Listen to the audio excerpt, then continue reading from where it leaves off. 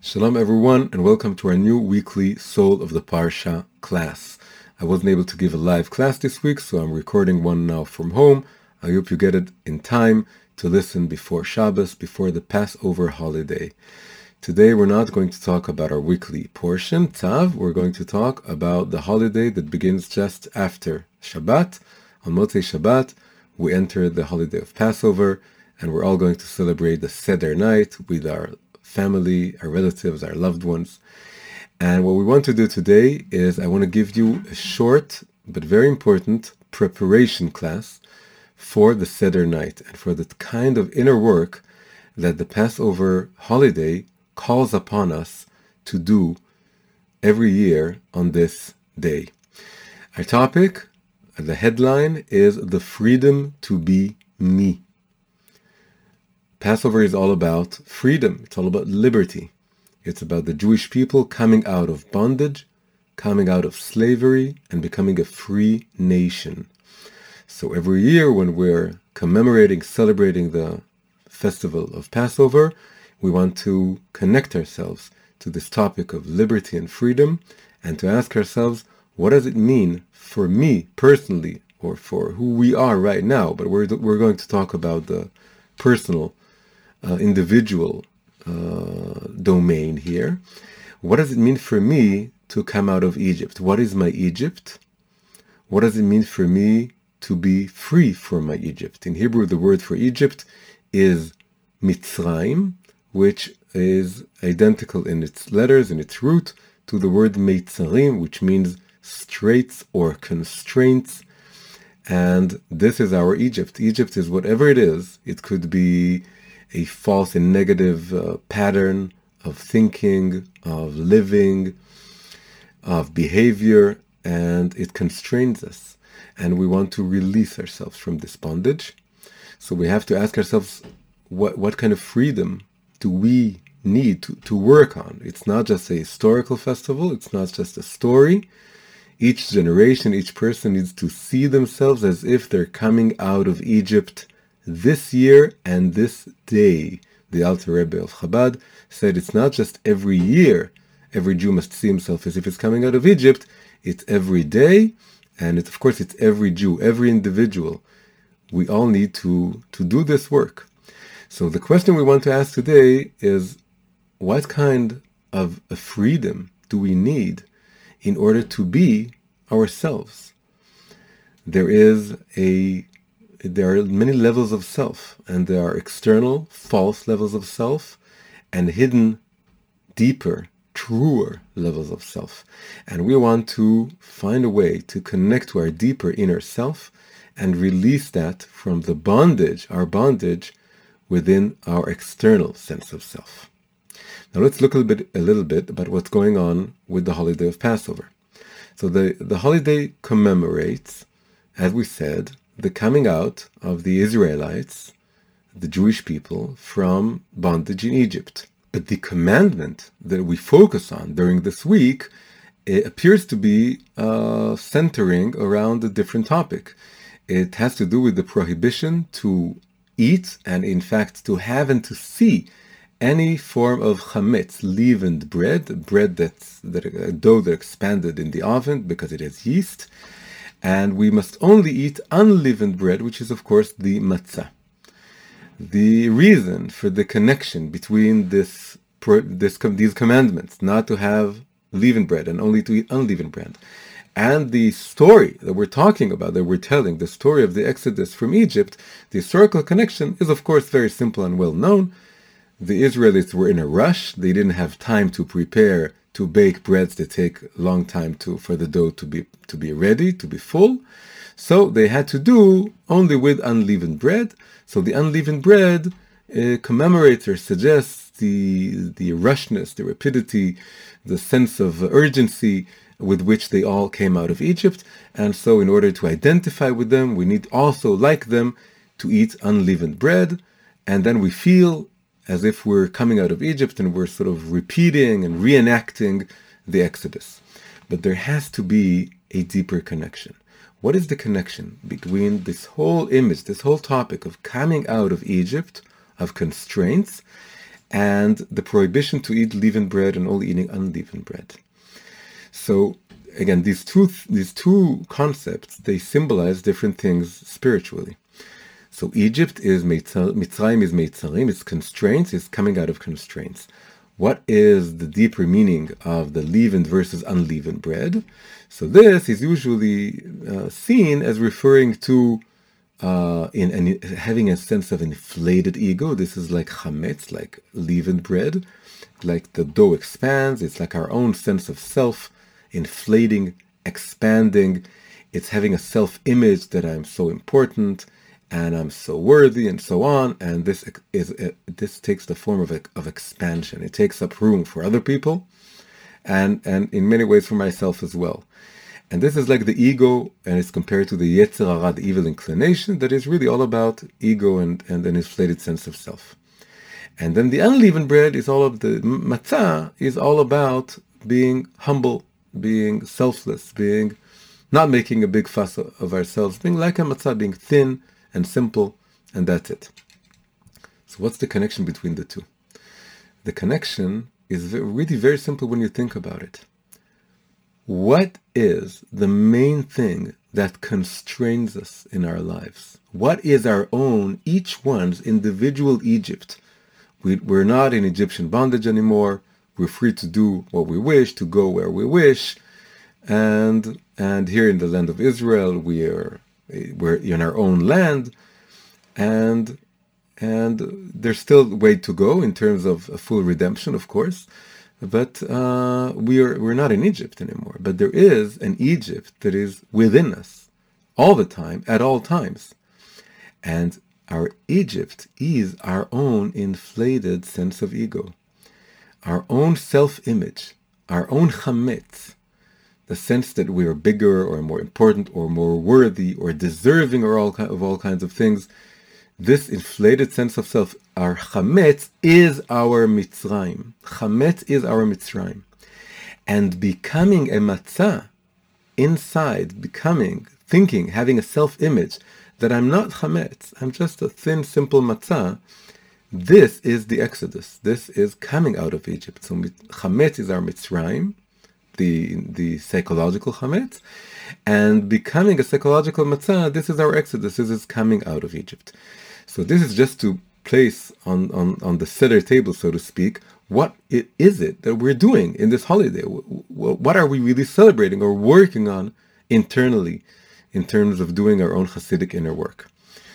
So really let's take it one step further. What we have here is that if we have chametz and matzah as an inflated versus a deflated sense of ego, then really we're talking about two forms of self, two levels at least of self. There is a hidden, deeper, thinner, more humble self, which is like a matzah, and there is an external chametz self. And this is the one constraining or enslaving the inner one. And it's really what it's doing is it's taking up all the room, not just for others, but for our own selves, because it's like a dough that expands.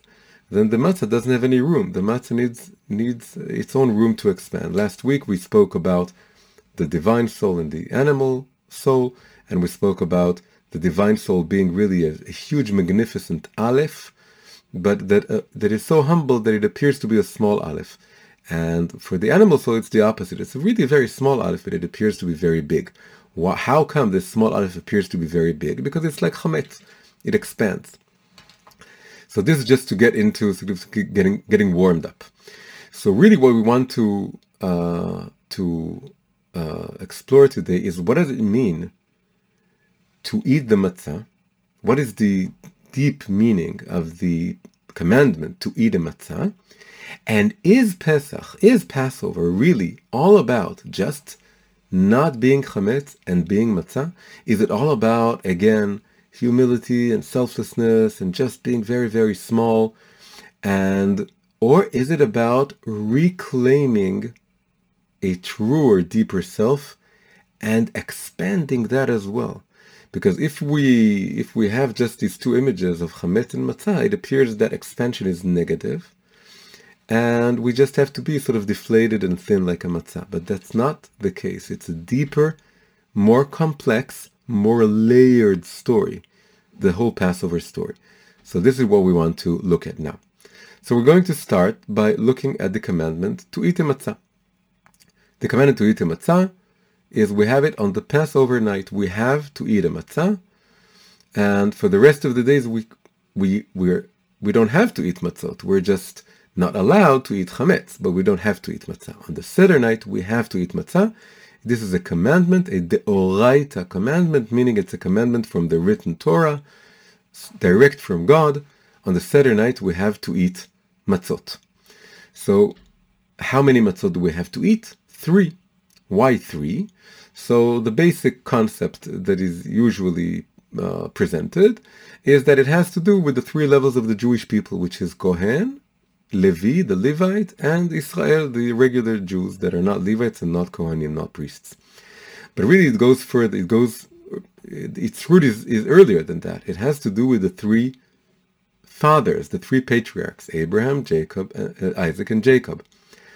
The first matzah belongs to Abraham, the second belongs to Isaac, and the third belongs to Jacob. Jacob is also the one who was named Israel, so we can really see the connection there. So what is the connection between what I stressed, that the matzot are a deoraita, originally from the written Torah commandment, and that it corresponds to the 3 fathers or patriarchs? The connection is that the written Torah is masculine in nature.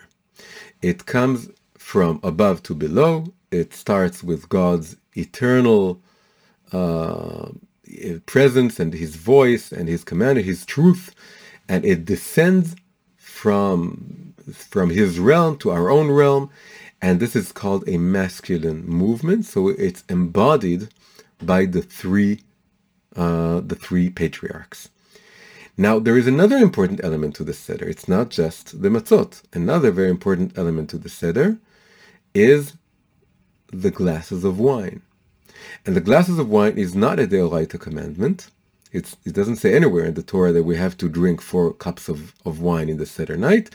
This is an addition by Chazal, by the sages. This is not a deoraita commandment, it's a derabbanan commandment, meaning it was ordained by the rabbis, by the original rabbis, sages of the Jewish people. 4, interesting, that it's 3 matzot, but then 4 glasses of wine. So we know these numbers, and we know these numbers especially from Passover, because on Passover we sing Shlosha mi yodea, and also then Arba mi yodea. Shlosha mi yodea is Shlosha Avot, the 3 fathers, patriarchs, as we said.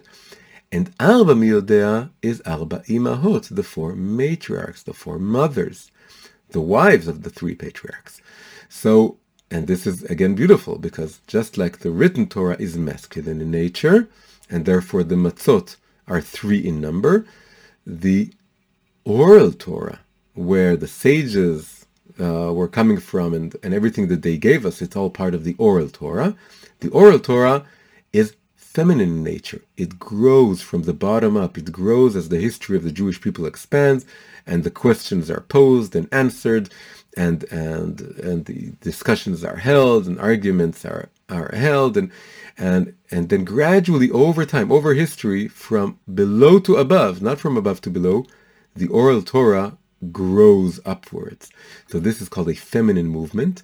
The oral Torah is feminine, and this is beautiful. Why? This is a deep reason why there are 4 cups of wine coming from the oral Torah, and they correspond to the 4 mothers. So we have motherly or feminine cups of wine and fatherly or masculine matzot.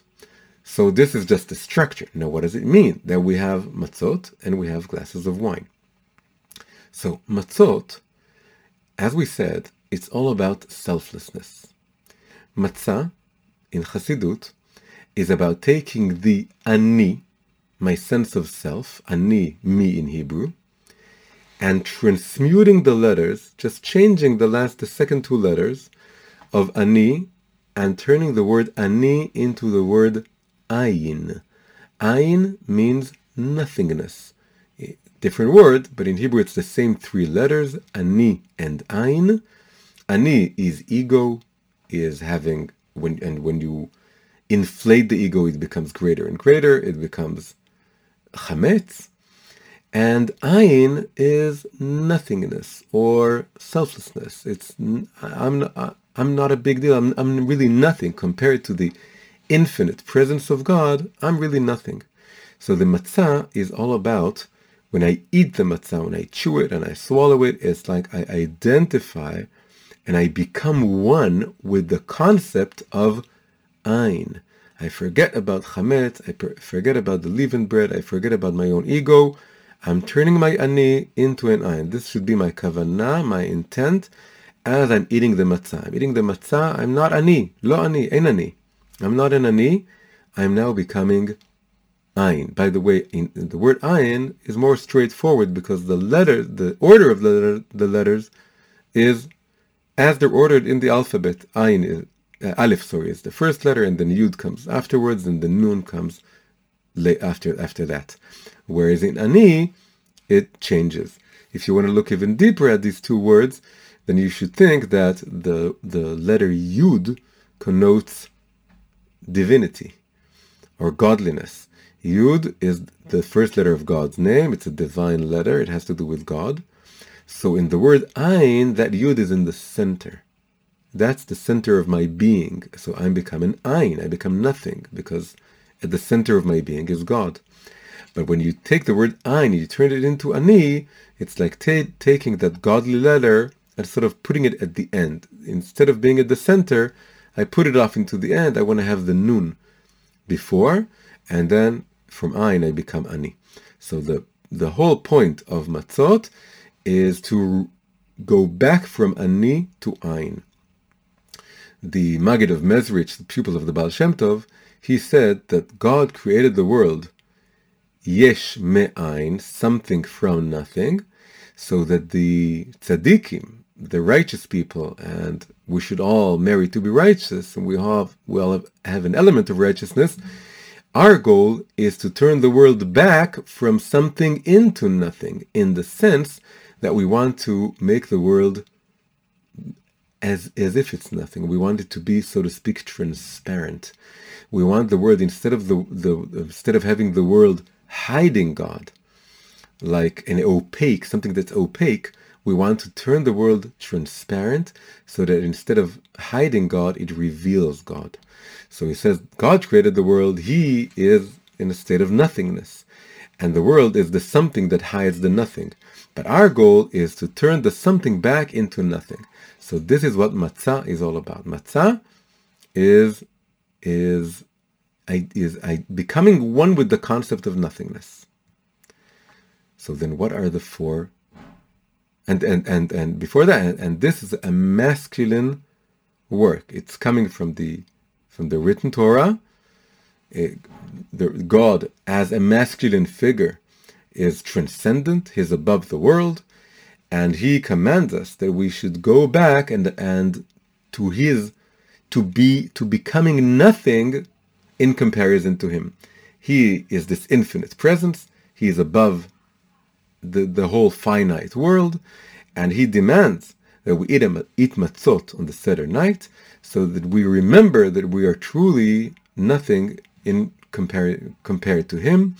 And that we should be in a state of, in Hebrew, the word that I should have used from the very beginning, the word is bitul.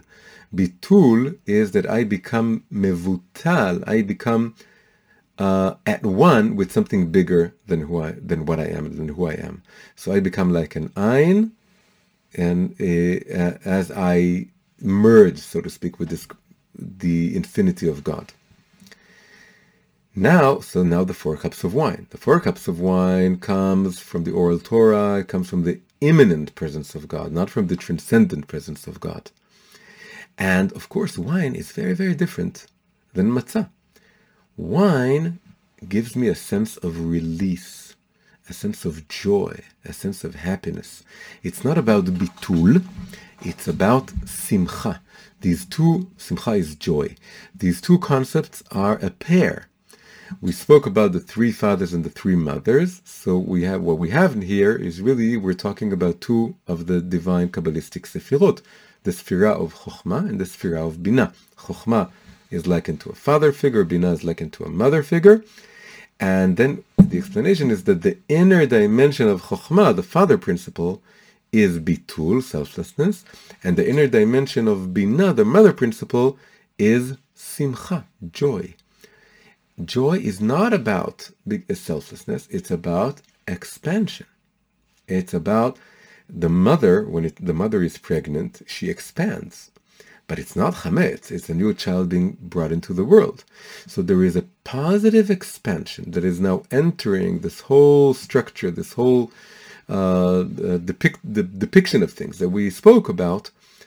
If it was just the matzot, it would have all have been just selflessness, bitul, ayin, nothingness, that's it. But the cups of wine bring into the table another completely different polar opposite element. The element of be happy, be at ease, feel free to just speak your heart, be who you are. So this is very interesting because it's the very opposite of matzot. And it said about wine, it says, Nichnas yain yatsa sod. When wine comes in, the secret comes out. So we can think about this in a negative way, that there are no inhibitions. You start spilling all your secrets.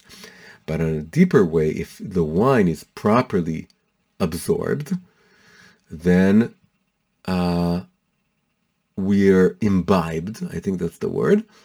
If it's done properly, alongside matzot, if it's not just wine, there's also a lot of matzot involved, or eating generally, then the secret that comes out is a very good secret. It's my secret self, my deeper self.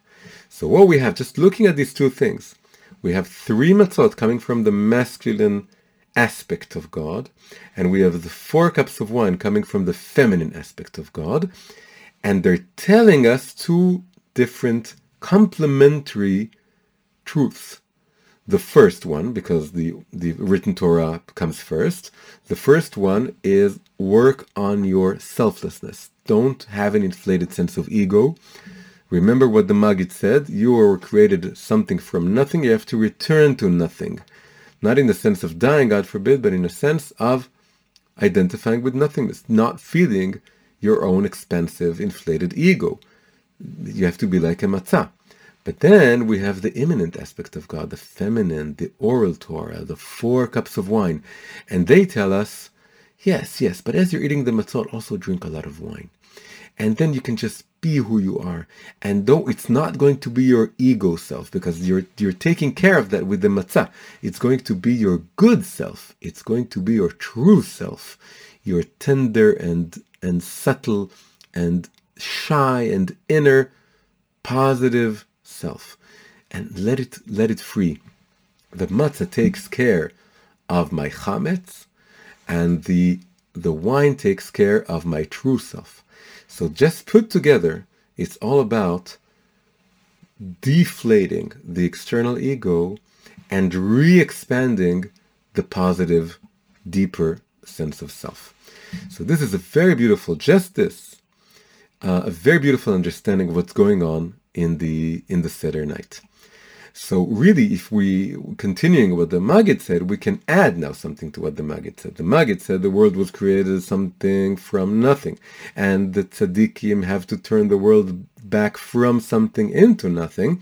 But now we see that there's a third step. The third step is that when after the tzaddikim have done so, they now want to go back and to make this world a dwelling place for God. This is what all of the Torah is all about. The Torah isn't about, we're not trying to run away from this world. We don't want to live in some paradise. We're not trying to live in some, eternal, supernal, ethereal realm that's outside of this world. We're Jews. We want to live in the physical world, in the physical realm, and to make this world a dwelling place for God. So after God created the world from nothing into something, and we're turning the world from something back into nothing, now we have to turn it back into something, but it's a subtle something. It's now a refined something. It was a coarse something. And then, so we have here really, it's descent for the sake of ascent, for the sake of descent again. But the second descent is very different from the first one. The first one was God creating a world that hides him. And then it was us making the world transparent, a world that reveals him. And then it's going back into the world and refining it now that it's transparent, and focusing on the reflection, not on the godliness itself. It's on making this world a dwelling place for God. Now we see this whole idea that Passover. So really, what's Passover now? We thought that Passover was about not being chametz and being like a matzah, but now we see it's more complicated than that. It's the real concept, the real meaning of Passover is that being a matzah is just an intermediate stage. It's just a means, not an end. We want to be a matzah so that we can return to being chametz, but in a good way. So now let's see this play out in several ways and across the Passover holiday. So, as we know, once Passover ends, it's going to be Sunday night, Motzei Chag. We are beginning the mitzvah, the beautiful mitzvah of Sfirat HaOmer, the 7 weeks of the counting of the Omer. And every night we're going to stand and count the Omer from 1 to 49. The 50th number is not counted. And what's happening there? So this is a long journey from Passover to Shavuot, to the Festival of Weeks or Pentecost. This is when we are rounding up the entire story of the coming out of Egypt. It all leads to receiving the Torah on Mount Sinai. And then we see something incredible. Once we finish the 50 days, we have a very, very special offering that we're giving God. And it's an offering of leavened bread. You shall bring you must count until the day after the 7th week, 50 days. Then you shall bring an offering of new grain, mincha chadasha, to Hashem. You shall bring from your settlements two loaves of bread. So that could still be something like unleavened bread, like a matzah. This is in fact, all other offerings in the temple that are made of bread, it's all like matzah. It's unleavened. But here it says very clearly, baked after leavening. Chametz te'afena bikurim leHashem. So what do we have here? We have that Passover is about not being chametz, but it all leads to Shavuot, which is all about offering making an offering of chametz. 2 loaves of bread versus 1, which is given in the first day of the Omer. The first day of the counting of the Omer, we bring an offering of 1 bread made from seorah. Seorah, I forget the English word. Seorah is the grain that animals eat. And then after the 7 weeks, we give an offering of 2 loaves of bread made from wheat, which is what human beings eat, and now it's leavened, it's chametz. So what does this tell us? It tells us that Passover, the whole idea of just eating matzah and not having and not seeing and not eating chametz at all, it's just a stage that begins a 7-week journey to the point that we can again bring chametz, be chametz in a way. We have these 2 loaves of bread, and we say, well, we're unashamed of our chametz because it's a different chametz. It's not the kind of chametz we had before Passover. That was a negative, inflated sense of ego. Now it's about taking our inner selves, our divine souls, our true nature, and we don't want to live that to be just very thin and slim and tiny and quiet and that doesn't say anything and doesn't dare to do anything. We want it to grow and to be just like the chametz. We want it to take up room and to reveal itself and to be who we are, to be our true selves. This is a beautiful, beautiful idea to understand. The whole point of Judaism, it's not just Passover. Passover is what reflects this. But the whole point is not to be so thin and humble and small and to sort of dissipate and be a wallflower that sort of fades into the background. This is what matzah. I have to start with being a matzah. If I don't work on the matzah element, if I don't eat the 3 matzot, then it's my ego inflating. But after I become one with the concept of selflessness and nothingness, when I eat the matzah, I need to drink, and it goes together, I need to drink the 4 cups of wine so that this true nature is able to expand again and reveal itself to the world and really to be like wheat. Another element, looking at the Exodus story. The Exodus story began in Genesis with the story of Yosef, who, going over the 5 books of Moses, the Torah, where can we find someone saying the word Ani followed by his name? Like I would say Ani Nir, or someone else would say Ani and then his name. It actually, only 2 people do this. One of them does it once and the other one does it twice. And these 2 people are Pharaoh and Yosef. Well, God also says Ani Hashem, but God is not a person. So Pharaoh says Ani Paro, and Yosef says Ani Yosef twice. Where does Pharaoh says Ani Paro, I am Pharaoh? He says this when he's very taken by Yosef. He's very impressed by how Yosef interpreted his dreams. And then he says, now I'm making you my second in command. And then he says, Ani Pharaoh, I am Pharaoh, and I am now making a command. I am now ordering that no one should touch you, and no one should harm you in all of the land of Egypt. That without your consent, no one... So let's read this again. Ani Pharaoh, I am Pharaoh, and without your consent, no one shall raise his arm or his leg in all of the land of Egypt. So this is the first Ani that has to do with presenting oneself. Ani Pharaoh. Later on, when Yosef becomes great and rescues the land of Egypt from the hunger, his siblings come to him, and he doesn't tell them who he is and all the story. And then at the very end, when he can't restrain himself anymore, he decides to reveal his true self to them.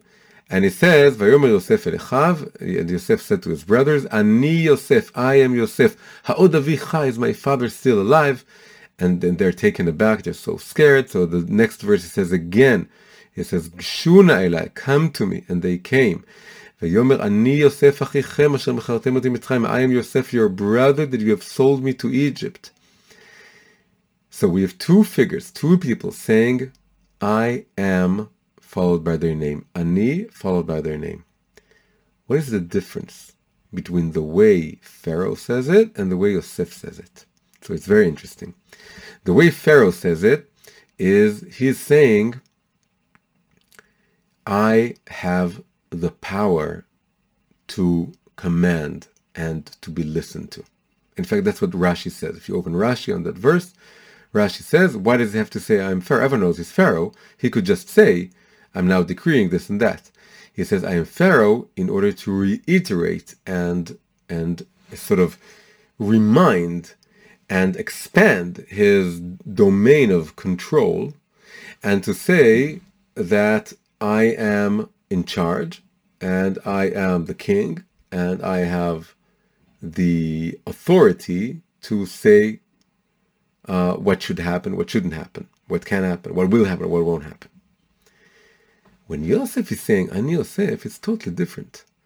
Yosef isn't saying Ani Yosef and I have the authority. In fact, he's now relinquishing his authority. He presented himself as second in command, as something far above his siblings, and now he's crying. He can't hold himself anymore. He can't. It was all a big lie. It was all just big pretending. He doesn't want to pretend anymore. He wants to reveal his true self to them. So he tells them, Ani Yosef, I am Yosef, this is who I am. And it's not a proclamation of authority or an expansion of authority. It's revealing his true nature. So there are actually two Hasidic concepts that are really in the background here between these two senses of proclaiming who I am. The first concept is called Etzem vehitpashtut. We can translate this as essence and expansion. This is Pharaoh. Pharaoh has his essence. He's Etzem. He is who he is and what he is. He is the king and he has his authority. And now he wants to expand it. He wants to expand his domain of authority. But Yosef, it's not Etzem v'itpashtut, essence and expansion. It's He'elem v'gilui, concealment and revelation. He is concealed from his brothers, and now he wants to reveal who he truly is. The best example I can think of comparing these two concepts is to say that essence and expansion is like just after the Big Bang began. The Big Bang theory says that the entire universe was all condensed into one single point, as crazy as that may be. And then it expanded. And so this is essence and expansion. So Pharaoh is like saying, I am here, and now I want to expand. But concealment and revelation is the appearance of the Big Bang itself into the world. It's having that point, that singular point, that everything was in it, condensed, just be there. The being there is like coming from concealment to revelation. So this is Yosef. So in a way, what this is all about is that Pharaoh and Yosef teach us two ways of presenting ourselves to the world. Pharaoh does it in a very chametz way. He says, I want to expand like dough with yeast that expands. But Yosef is very different. He's relinquishing authority. He's taking off the mask of authority. He's saying, I just want to tell you who I am. Very simply put, I want to tell you this is who I am. And I can just put it here. And I don't have to be ashamed of the word ani. Because I've eaten a lot of matzah here in Egypt. I worked on my selflessness. So note that Pharaoh is saying this once and Yosef is saying this twice. What does this remind us? It reminds us of the first offering. It appears to be contradictory, but really it goes the same. The first offering, the beginning of the Omer, which is a matzah, is to counteract the very expansive sense of self that Pharaoh had.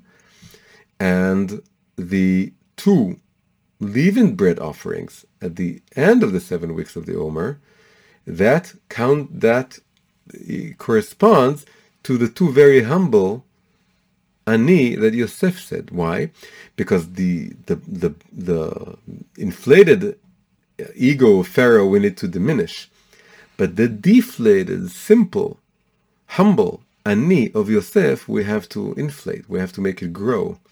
Because we want to take that truer self, our truer nature, and to expand it. Now we have two more topics to cover. A beautiful place within the Haggadah that we're going to read on the Passover night. An important passage tells us that the true story of the Passover night and the Seder night is not, as we said, becoming selfless and becoming thin like a matzah, but revealing our true nature. And we see this very beautifully in the way the Haggadah tells us about who took us out of Egypt. So it starts like this. And the Lord took us out of Egypt. This is a verse. And then the Haggadah says, not through an angel, and not through a seraph, and not through a messenger, but directly by the Holy One, blessed be He. As it is stated, and then there's a verse quoted, and then it's interpreted. So the verse is, and I will pass through the land of Egypt on that night, and I will smite every firstborn in the land of Egypt, from men to animals, and with all the gods of Egypt I will make judgments. I am the Lord. I am the Lord. Ani Hashem. And then the Haggadah takes it apart and says, and I will pass through the land of Egypt, I and not an angel. And I will smite every firstborn, I and not a seraph. And with all the gods of Egypt I will make judgments, because there's a lot of I going on here. I and not the messenger. I am the Lord, and the final interpretation is, I am He, and there is no other. So in the original verse, we actually just had the word Ani only appeared once at the very end, Ani Hashem. But when the Haggadah opens it up, there's a lot of Ani going on. Ani velo malach, I am not an angel. Ani velo saraf, I am not a seraph. Ani velo hashaliach, I am not the messenger. And then there's the Ani of the verse, Ani Hashem, and then again another Ani. Altogether, it's 5 Ani. Ani hu velo acher. There's a lot of Ani. We know that the soul has 5 levels. It corresponds to 5 elements within godliness itself. It's the 4 letters of God's name and the 5th hidden level above them. And God appears to be revealing himself to us through these 5 Ani that appear here. So it's not our own Ani, it's not the human Ani, it's God's Ani, but the fact that the word Ani, the word me, appears in such a high concentration tells us that this is in many ways as the heart of the Haggadah. The Haggadah, the Passover night, is becoming Ein in order to become Ani once again, and God is telling that is demonstrating this to us, that He shows us that He can be who He is. Now, the beautiful thing about this is, why does the Haggadah stress so much that it was only God? We know there wasn't only God. Maybe there was no angel and no seraph, but there definitely was a messenger, and the messenger was Moshe, Moses. Moses was the messenger. Moses took us out of Egypt. Why is he nowhere to be found in the Haggadah? In fact, he only appears in one verse, Vayaminu be'Hashem u'v'Moshe avdo, and they believed in God and in Moshe, his servant, but that's just a verse. He's not mentioned in the text of the Haggadah itself, but it's not exactly true. He is hiding in the Haggadah. He is hinted at. His name is hinted at in this very paragraph. When the Haggadah says, Ani velo malach, I am not an angel. Ani velo saraf, I am not a seraph. Ani velo hashaliach, it says a shaliach with the hey, with the definite article. Then if you take those 3 words, malach, saraf, hashaliach, the acronym, the first 3 letters become Moshe. Ani velo malach, velo saraf, velo hashaliach. So all these are negated, but if you add the 3 letters, you get the Moshe. So it's like him saying me and not Moshe. But why is Moshe's name here? Moshe's name here because he did help, but he helped in a way that he didn't feel like he was helping. He felt absolutely selfless. So on the surface, he's not on the surface, Seder night, Passover is all about matzah, not being chametz, being selfless. And Moshe is not there because he's so selfless. But when you get the 4 cups of wine, and when you get the idea of God saying Ani, Ani, Ani, and this whole idea that I can return, that we can re-expand the deeper sense of who we truly are, our positive deep self, and we can make that revealed and grow and be out there. So we now discover that Moshe's name is found in the Haggadah. It can be found, but it's very, very, it's veiled, it's hinted at, it's insinuated. It's just those 3 letters. So that's really beautiful. He's there, but he's not there. He's selfless, but he can be found. Another thing I noticed this week we celebrated the birthday of the Lubavitcher Rebbe. And his birthday is the 11th day of Nisan, Yud Aleph Nisan. So the first book that he wrote, it's very famous, called the Yom Yom. The Yom Yom is just a collection of Hasidic proverbs that were often repeated by his father-in-law, the sixth Rebbe of Chabad, Rabbi Rayatz. So when he wrote that book, he edited that book. He took all these sayings, he put them together, and then he corresponded each saying to a day in the yearly calendar, and then you can read that book every day, a segment, and then throughout the year you have all these proverbs.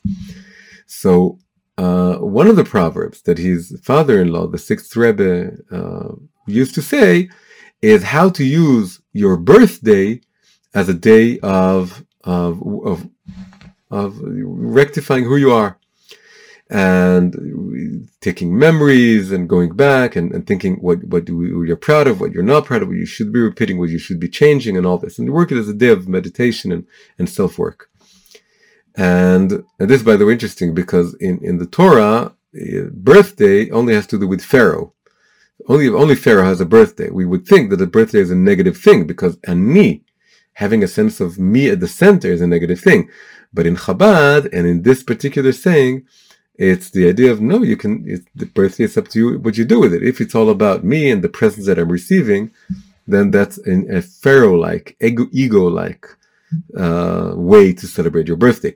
But if you're thinking about what is my true self and essence and my purpose in life and what am I doing, and you take it as a day of cheshbon nefesh, of looking at who you are, taking a good look and taking stock of who you are, that becomes good.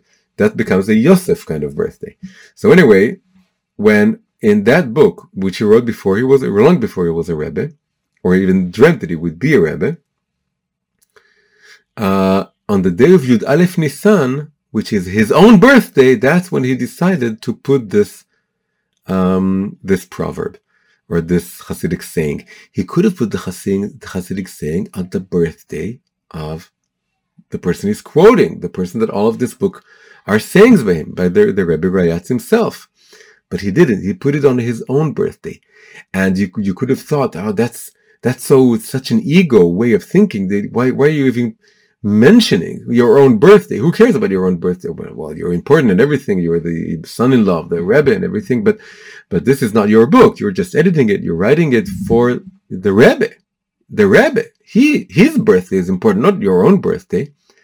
And yet, he had the what's the word? The temerity? I'm not sure that's the word. He had the courage, let's say, to mention his own birthday. He didn't say it's my birthday, but everyone knows. He put it on Yud Aleph Nisan. That's a bit like Moshe being here. So this is all about that the ani can make a comeback. Myself, my sense of self, my sense of being able to say, I am Moshe, I am Nir, I am what I am. And this is the deep level of Passover. The revealed level is all about selflessness and Moshe not being there. But the deeper level is the 4 cups of wine bringing myself back to the table. And Moshe's presence is here. And just like the Rebbe hinted at himself in the book that he was writing for the Rav, because he knew that it's okay to be me. It's okay to be who I am. It's not something that I have to totally repress and take completely out of the equation. In fact, I need to put it back into the equation. That's how the world becomes redeemed. The world becomes redeemed not if we're all matzot. If we're all matzot, we're just fading out. We're just thin and invisible. But we want to become visible, re-visible. We first were visible in a negative way. This is chametz, and then we become invisible. That's like matzah, and then we want to become re-visible, which is not a word. I invented it now, but it's very good to explain this whole idea of the post-ein ani, the post-nothingness or selflessness me that comes out of it, using the 4 cups and this hidden level of Passover. Now, the final element that I want to add here, that has to do with a Hasidic tradition. It's not chovah, it's not obligatory to observe this in Passover, but it's a very sacred, very important to Hasidim to observe this. And this is the tradition of the matzah shruya. Matzah shruya is when you take a matzah and you dip it in your soup, or you spread something on it. And this is okay in regular halachic terms, in Jewish law terms, but Hasidim don't do this. They don't eat matzah shruya for the entire 7 weeks of the holiday. Why? Because, well, on the surface is because there's a tiniest danger that maybe there's a little bit of flour still on the matzah, and if that gets wet, it becomes chametz within the holiday, and you don't want to do that. But the chances are so slim, and this is why it's halachically okay not to observe this and to eat matzah shruya. But Hasidim don't. It's what you call a hidur, or you can call it the chumrah. The Hasidim like to call it a hidur. It's something you do extra. This is what Chassidut is all about, is doing extra.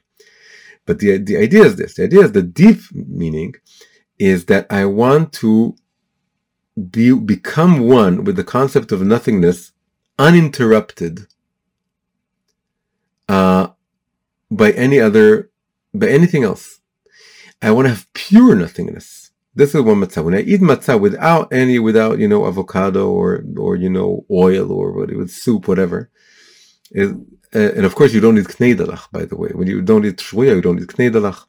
It's just matzah on its own, and then the rest of the food on its own. You never mix matzah with anything else.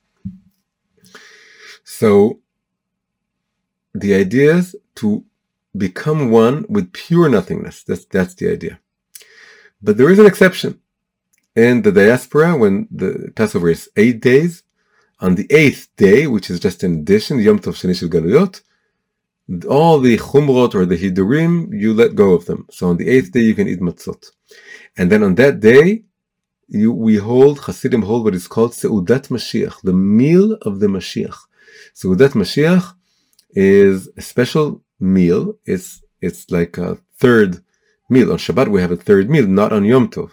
But the Baal Shem Tov added a Seudah Shlishit for the last Yom Tov, Shvi'i Shel Pesach, or in this case, Acharon Shel Pesach in the diaspora, of Passover. And then there's Seudat Mashiach. Seudat Mashiach, all the Hasidim, they take their matzos and they put it into their soup and they eat matzah shruya. In Eretz Israel, you do it on the 7th day, but after the stars come out. So at the very end of the day, because you don't want to take away from the 7 days that you observed not to eat matzah shruya. Why am I saying all of this? I'm saying all of this because, for me, the image, the experience of eating a matzah shruya in Seudat Mashiach, this is the perfect symbol, the perfect metaphor for a rectified sense of ego. And we can say that chametz is inflated ego, and matzah is deflated, humble, selfless ego, or lack of ego. And then the matzah shruya is coming from that sense of selflessness and reclaiming or becoming revisible, like I said, and drenching it a little bit into the water, and it becomes full. It becomes a little bit fuller. It's still a matzah. It's still not ego. It's not chametz. But it's not a dry matzah. It's a matzah that's wet, that has a little bit of like juice in it. And it may, if you don't observe this, it could sound funny or weird, but I really feel, for me every year, Seudat Mashiach, the pinnacle of Seudat Mashiach is that when I'm able, after the stars come out, to put the matzah into the soup, or whatever it is, and to eat it together, and I feel this is the perfect balance. It's not chametz, it's matzah, but it's not a matzah that's dry and like a wallflower. It's a matzah that's juicy, that is able to say who it is. You can put wine on the matzah. That's perfect. That's really connecting the marriage of the fathers and the mothers. You take the 3 matzot and we drink 4 glasses of wine, so that Mashiach, and there are matzot hanging also there. So you put them together, the wine with the matzot. That's perfect. This is bitul with simcha, selflessness with the joy of the wine, and the joy of being who I am and revealing who I am to the world. So, and then afterwards, we go into the 7 weeks in which we the Sephardim have the Mimuna, And then we start going back to rectifying the chametz, so that in Shavuot we can give the offering of the 2 breads, and we can say, no, it's all new. We started with matzah shruya. Ultimately we want to also rectify the chametziyut itself, the sense of really expanding and revealing who we are to the world in a full sense. But it starts with the shruya. It starts with eating a shruya, and that's an intermediate important stage on the way to rectifying the chametz within me. So, to sum up, we saw that in Passover we have 2 levels, 2 layers, 2 aspects. The revealed level of Passover is all about matzot and selflessness and Moshe not being present in the Haggadah, and it's just rectifying Pharaoh's "I am Pharaoh." But on the deeper level, it's all about not just becoming nothing, but then re-becoming something, re-becoming who I am, what I am, and saying the word ani again, not just ein, and drinking the wine. And this is this is the deeper feminine aspect of Passover. And so may we all have a perfect, balanced, masculine and feminine Passover and Seder night. Enjoy the 3 matzot as you become nothing, and then enjoy your 4 cups of wine as you become something again. And may we all be rectified somethings, rectified individuals that are who they are, and we can bring our light to the world. May we all have a very kosher and happy Passover. Kosher because we're eating just matzot, and happy because we're drinking a lot of wine. Pesach kasher v'sameach.